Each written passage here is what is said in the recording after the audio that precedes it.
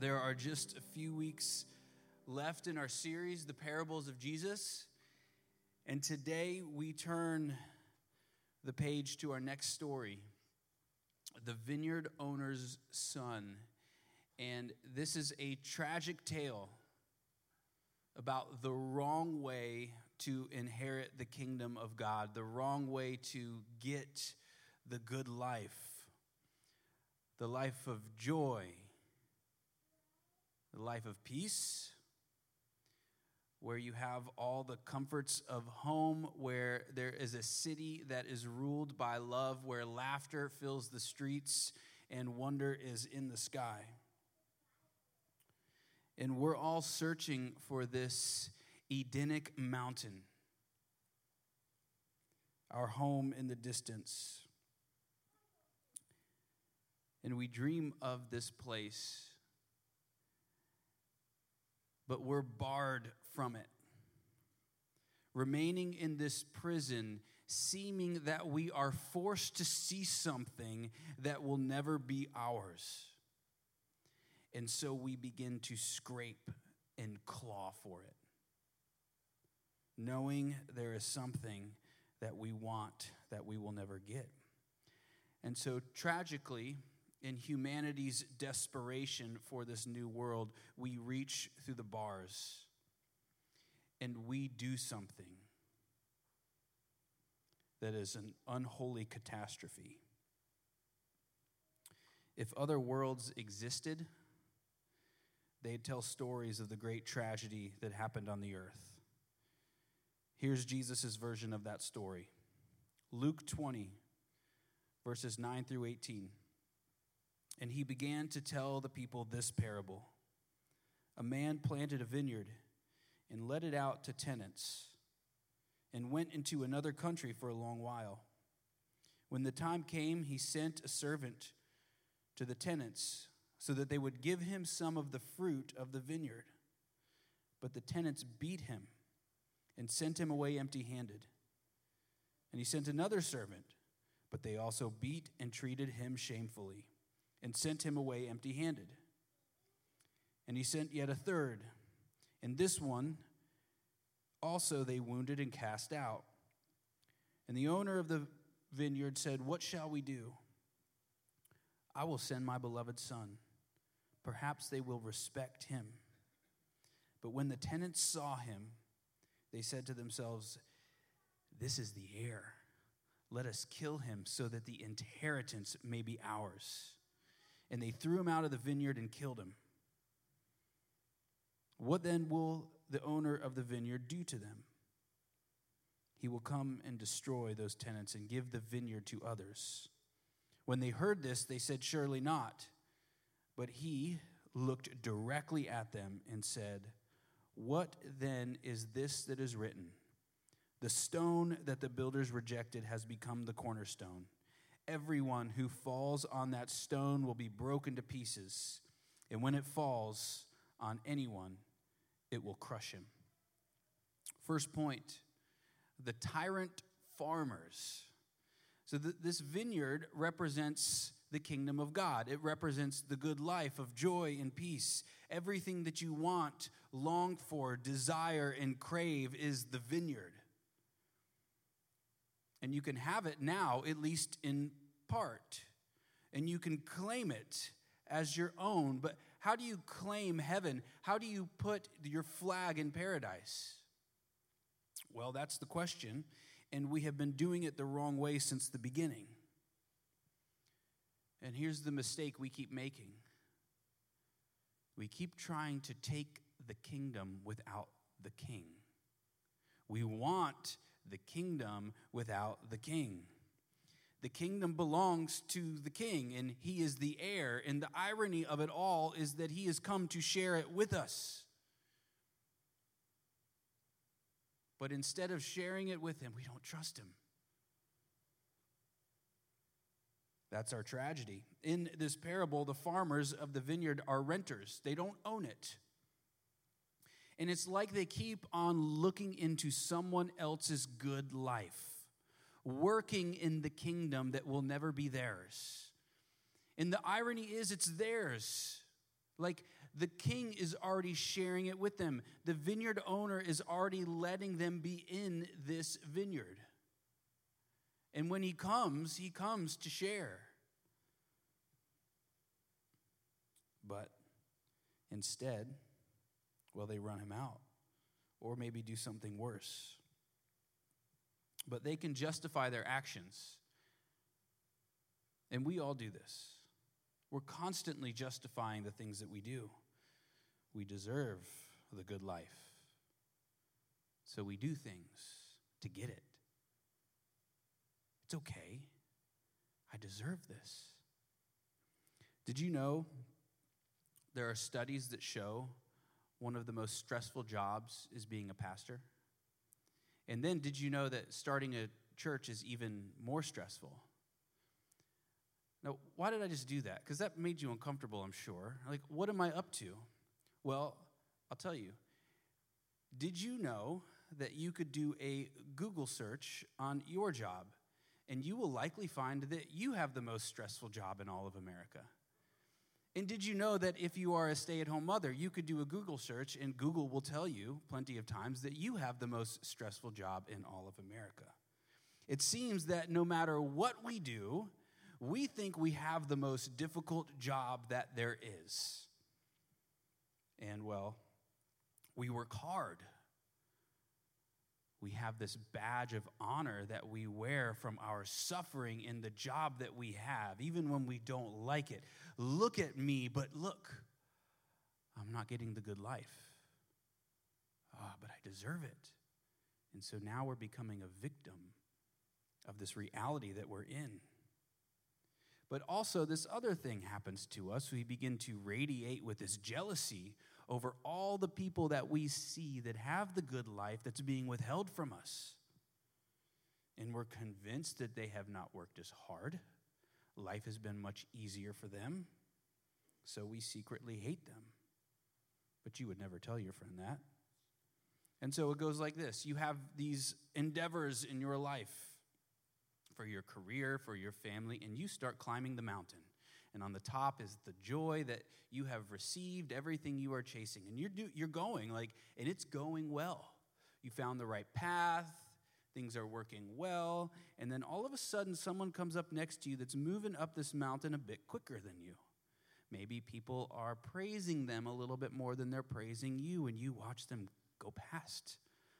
Oh no. Or there are people who are already up at the top of that mountain, and their life was easier than yours. And all of a sudden, what happens to you is this mountain in your mind begins to grow larger, and joy seems so much further away, and everything you've been chasing is lost. And now you don't even want to go on this journey anymore because other people are being more successful than you. And so you go and find another mountain to climb, and the same thing's going to happen all over again because you're climbing the wrong mountain.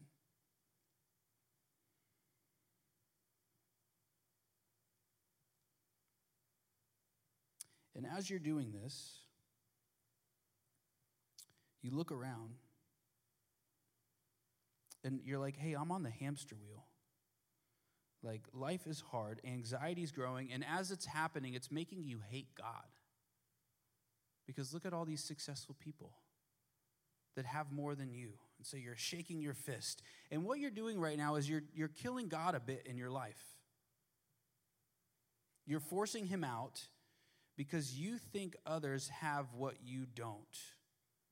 So this happens to me. Like, I look at other pastors' social media posts, and I'm like, I got to work really hard right now to love you, my friend. Because I do this comparison thing. You do the same thing. I mean, with your career, with your life, and then you start thinking this. You don't know their life. You don't know their pain. You don't know what's happening tomorrow for them. And it makes you feel a little bit better. And then I ask, isn't that sad? That when we think someone doesn't have it as good as it appears, it makes us feel a little bit better? Like, what's wrong with us that we would do something like that? And I do want you to know something. You can have joy and peace right now. Like this is the message of Christianity. There is a wellspring of joy and peace that's available to you no matter the circumstance that you are in the well of Christ. But you have to go to him. But you're not going to go to him because you're mad at him.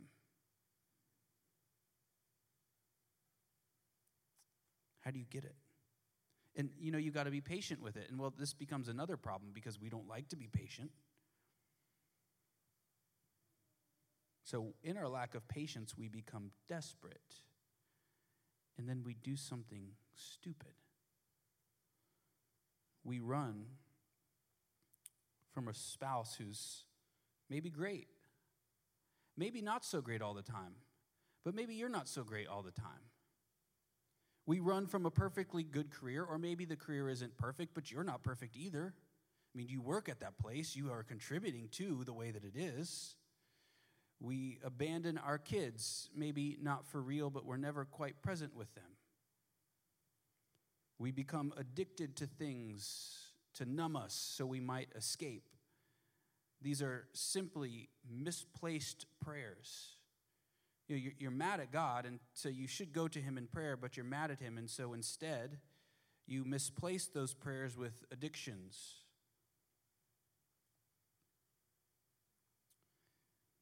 And then we just make things worse, because instead of turning to the God that gives us joy, we chase our happiness in things that aren't designed to make us happy. I've been watching some throwback movies with the kids, The Sandlot and Mighty Ducks. And in The Sandlot, Scott Smalls, he's lost his dad. And now he's got this, his mom got remarried, he's got this new dad, and he doesn't really have the freedom yet to come running up to this new dad of his, and he wants to play catch with him, but he doesn't know how to ask him. He wants to say, I love you, but he's not really sure how. He's not really sure what to call him. And so he kind of feels like a fish out of water, and also he's in this new town, and he has no friends, and so his mom keeps saying, go make some friends, go make some friends. And so he goes out on this baseball field to try to make some friends, and they ridicule him and mock him and make fun of him because he does not know how to play baseball. But he longs for some acceptance, and so he thinks, man, if I could get good at baseball, I'll have the good life. And I want to ask this new dad of mine, but I'm not really sure how to do it. So he's living in this tension, and he can't quite get the courage to do much. And he wants this acceptance from these potential friends, but it's all very fragile. This acceptance that you're chasing in this life is a bit fragile the same way. Because on the Mount of Paradise, love is not based off of your abilities. It's not based off of your accomplishments. It's just given. A free love. And that is all too rare to find here. And because you're starving for it, you settle for false loves, lesser loves. In the Mighty Ducks, Gordon Bombay is this star hockey athlete as a child. And he too has lost his father. And he puts all of his admiration in his hockey coach, and his hockey coach has a slogan to live by: win, win, win. Sacrifice your character for the sake of the win. Sacrifice respect for others for the sake of the win. But he admires his coach. And so he's taking the last shot, the championship game, and he misses. And his coach is so disappointed in him, and he lets him know that. And so Gordon Bombay feels like the kingdom, everything he's chasing is lost. So he now hates hockey. And as he grows older, he's forced to coach these misfit children in hockey. And so he has to rediscover his love for the game and learn the real reason to play. It is not just simply to win, but also he's got to learn some character and respect for others. You've heard this saying, it's not about whether you win or lose, it's how you play the game. And we say that to our kids. We don't know why we say that to our kids, but it's something instinctually in us to say that. So why do we say it? Because we are in a larger game. The kingdom, we're all searching for it. It's the bigger game.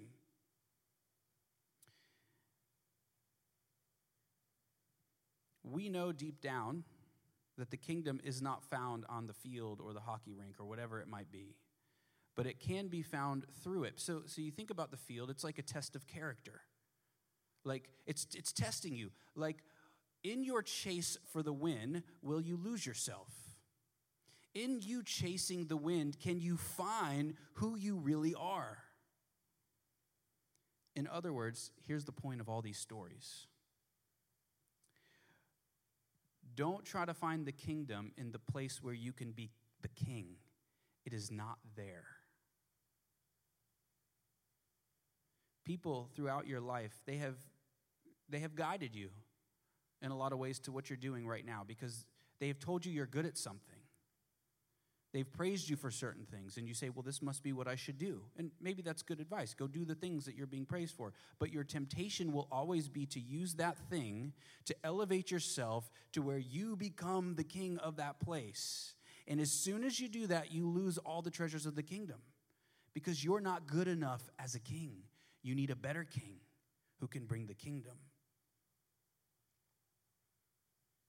That's the cautionary tale of our story today. We're desperate for the good life, and we don't trust that God's going to give it to us. So instead of being a renter who sees the king coming and says, this is the heir, and the heir is good, we can trust him, and he will share all that he has with us because he told us he's going to do it. Instead, we kill him. The tragedy is that God has already made you kings and queens. It's all the way back in Genesis 1. You will have dominion. It's the language of what kings and queens do. It is always better to be a lesser king in the kingdom of God than the king of your own worn down, broken kingdom. In the parable, the vineyard owner sends his servants. Now, this is kind of representing the prophets of old, and they beat him and run him off. So to test, like the king or the vineyard owner owns the vineyard. It's his. And so he sends a servant and says, hey, all this stuff that's mine, will you share it with me? Like, what? It's his. He can claim it. But he's testing the workers, the renters, to say, will you share what is already mine? I say, no. They run off the servants. And this happens over and over until the owner of the vineyard sends his son, the Prince of Heaven. And he's killed. Who is this that we just killed? Jesus is quoting from Psalm 118 and from Isaiah 8:14. And in Isaiah, we are told, listen to this, God will become a sanctuary and stone of offense to Israel. God will become this. God will become the stone. Jesus just claimed to be the stone, so Jesus just claimed to be God. This is blasphemy if it's not true. And Jesus knows what he just did. He's read the Old Testament. He knows that the Old Testament says there is but one God. And if anybody claims to be equal with God, he will be stoned to death. But he said this. This is worthy of death if it's a lie. But if it's true, it means humanity just killed God. Why would an all-knowing, all-powerful God allow this to happen? Because he's playing the larger game. Our next point. In the 1980s, this is the vulnerable king. In the 1980s, the king of Jordan got word that there were 75 rebel officers who were plotting to overthrow his kingship and the kingdom. And his security officer said, should we surround these plotters and arrest them? And he said, no, bring me a helicopter. So he gets on this helicopter all alone with the pilot. The pilot lands next to the barracks where all this is happening. And he says to the pilot, I'm leaving. I'm going to go in there. If you hear a gunshot, get out of here. Leave me. And so all of a sudden, this king walks into the room unarmed where all of these plotters are. And here's what he says, "Gentlemen, it has come to my attention that you are meeting here tonight to finalize your plans to overthrow the government, take over the country, and install a military dictator. If you do this, the country will break apart, and we will be plunged into civil war. Tens of thousands of innocent people will die. There is no need for this. Here I am. Kill me and proceed. That way, only one man will die." After a moment of stunned silence, all at one, they rush the king and kiss his hands and his feet and pledge their devotion to him for the rest of their lives. He was totally vulnerable before these rebels, and it drew out of them character. It drew out of them honor. They were desperate for change, and they thought the king was the problem, but the king was always the solution. And Jesus does the same thing with us, except we kill him. And in this parable, when the farmers kept beating the servants, the owner of the vineyard and his son had every right to go and have these renters arrested, at the least. But they don't do that. The owner sends the son, and he becomes totally vulnerable in the face of violence. And then the owner thinks to himself, I'm going to do this because perhaps they will respect my son. Now, the Greek word that we translate as respect's not quite the right word. In order to understand this Greek word, the virtue of this word, it kind of means something like this, like patience, long-suffering, risk-taking, with compassion and self-emptying. Now, the whole reason for that is to then shame the wrongdoers, but not just leave it at them shaming, they're being changed. They're seeing the compassion, the risk, the vulnerability of the king, and then it changes them from the inside out. Jesus could have brought the power of heaven down upon humanity, but he didn't. He left all of his glory aside. But even still, I want you to see something. Even with all of his glory laid aside, he walks, this just happens just before this parable, he walks into the temple. And humanity's doing some vile things in the temple. And so Jesus flips over the tables. He's like, "What are you doing? This is the house of my Father." And then he proceeds to somehow, as one man, basically hold off this 35-acre temple and all of its surroundings. He shut down the whole entire sacrificial system that day, which is unheard of. And perhaps this is a foreshadowing. Jesus is like, "Did you see me shut down the sacrificial system for that day?" Well, on the cross, he's saying, I just shut it down forever because I'm the greater sacrifice. And that is why he comes unarmed. Not just for the riskiness of his grace, but he does it so he will die. His mission was to die.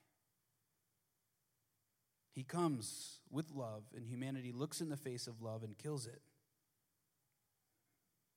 The unarmed son come to die, the climax of the parable. He's entering in, look, your sin sent him into death. He would use your sin to do away with death and sin. It's genius. He's playing the larger game. And so I just want you to see, you're doing the same thing every day that these vineyard tenants or renters are doing. Think of the disrespect you are throwing upon the king every time you sin. The same sin that nailed Jesus to the cross, you're playing with it. You're dancing with it. Every sin, it's a small act of tyranny. But how are you going to stop the addiction? How are you going to stop the lust? How are you going to stop the jealousy? You've tried to master it, and it isn't working. There is but one way. And it is knowing the larger plan, that he would use your sin to enter into death, to do away with sin and death. Because inside of death, because he comes to us, he is not wielding the power of heaven. He has laid it down. But within death, he takes it up again. He doesn't direct it to you. He directs it to your sin and to death. And that same power, by faith, that rose Christ up from the dead, lives within you. I want you to think about that. The power that not only created all things, but actually rebelled against death, broke up out of it, and beat death is in you.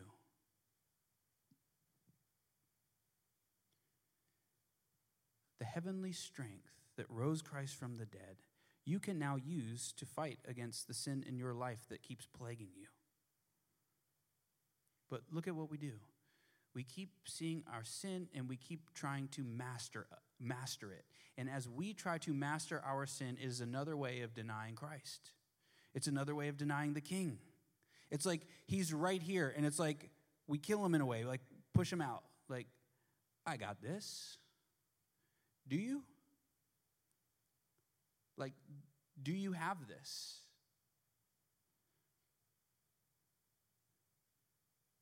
Don't push him. Embrace him.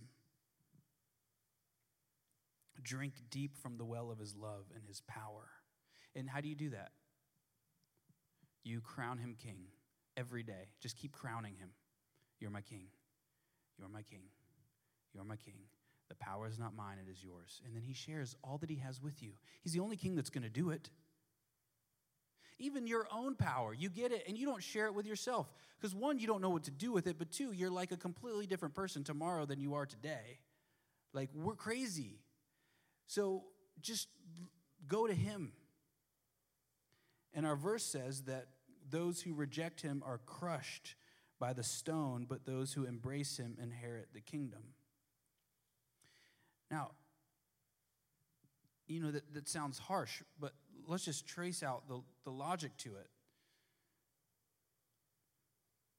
If you're building your own kingdom and you aren't eternal, like you're not the king of eternity, then everything you build will one day crumble and be gone and will turn to dust. But if the miracle is true, if God really has come to die and rise and live for us and make this kingdom, then that means the kingdom is eternal because he is eternal. And so if you go to him and he gives you all that is his, then everything that is his that he gives you becomes eternal. And so that means right now there can be work in your life that you could be doing that will echo on and on into eternity because you're not building your kingdom but his. That means what you do matters. It's not just burned up by the sun one day. It lives on because it's made of the stuff of heaven right now. Only those, this is our last point, the kingdom dwellers, only those who lay down the kingdom, their own kingdom, are permitted to take hold of the kingdom of God. Because, well, I suppose you need two hands to hold on to the kingdom of God. You'll get stretched if you try to hold his kingdom in your own. So you just, go away, my kingdom. I'm taking the kingdom of God. Only those who lay down their own story are permitted to be written into the greater story and claim it as their own. Only those who lay down the comforts that they seek are permitted to the finer comforts of the kingdom. Only those who lay down their own power are permitted to drink from the well of his power. Only those who lay down their life are permitted to take it up again at the turn of the age. I want you to see what he's doing here. Because everything that you want, everything that you long for, all of your comforts, he's telling you to abandon it all. Like, it's an impossible task almost. And what he's doing is saying, I took the risk on you, now I want you to take the risk with me. This feeling of an unabandoned trust. It's a test of the heart, it's a test of courage, and it's a test of the will. Because it's faith. And it's the hardest thing you'll ever do. Because in your mind, you have everything right here in your hand that you want, in a way. You're chasing it. You see it up on the mountain in this world or whatever. And he says, just bury it and come to me. And he's not really holding anything. He's just like, come to me. You're like, but what about the kingdom? Yeah, it's yours. Can I see it? No, come to me first. Yeah, but can I just get a little glimmer? No, come to me first. Ooh, that's tough. But he took the risk on us, and so now he says, take the risk on me. So, will you do it? Can you do it? And how can you trust him? Because he came for you. And he didn't come carrying the weapons of heaven. He didn't come with the might of the stars. He didn't come with flames of fire. He came vulnerable and he came naked. He came risking everything on you. And it led to his death. But it was worth it because it was the plan all along. He's playing the bigger game. And so he would use our sin, he would use our cravings, and he would use what we have done to be directed right at him, the Son of God, come into the world, and he would use it to enter into death. And there he would rise up out of it. And then, there's a strength in you now, if you believe this, because you can tap into his strength. And so that means that whatever you're facing right now, and I know you guys, and I know some of you are going through a lot, just take a step back, drink from the well, stand up with his strength, and face what's before you. Just take a step back, drink from the well, be filled with his joy and peace, and face what's before you. And if the king comes to you today, abandon your kingdom completely and go run up to him, bow to him, kiss his hands, kiss his feet, and enter the gates with songs of praise. Let's pray.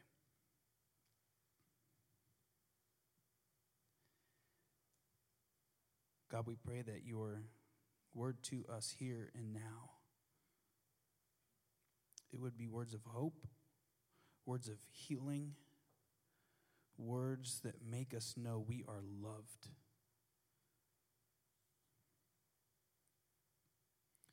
And God, I pray that these words would ring true in our hearts, that they wouldn't go in one ear and out the other, but they would stick and move into our being. Because we need you, God.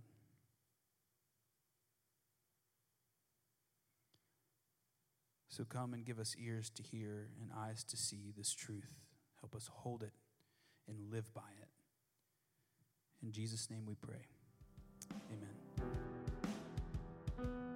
Thank you for listening to the Grove Church Message Podcast. Like us on your favorite podcast provider.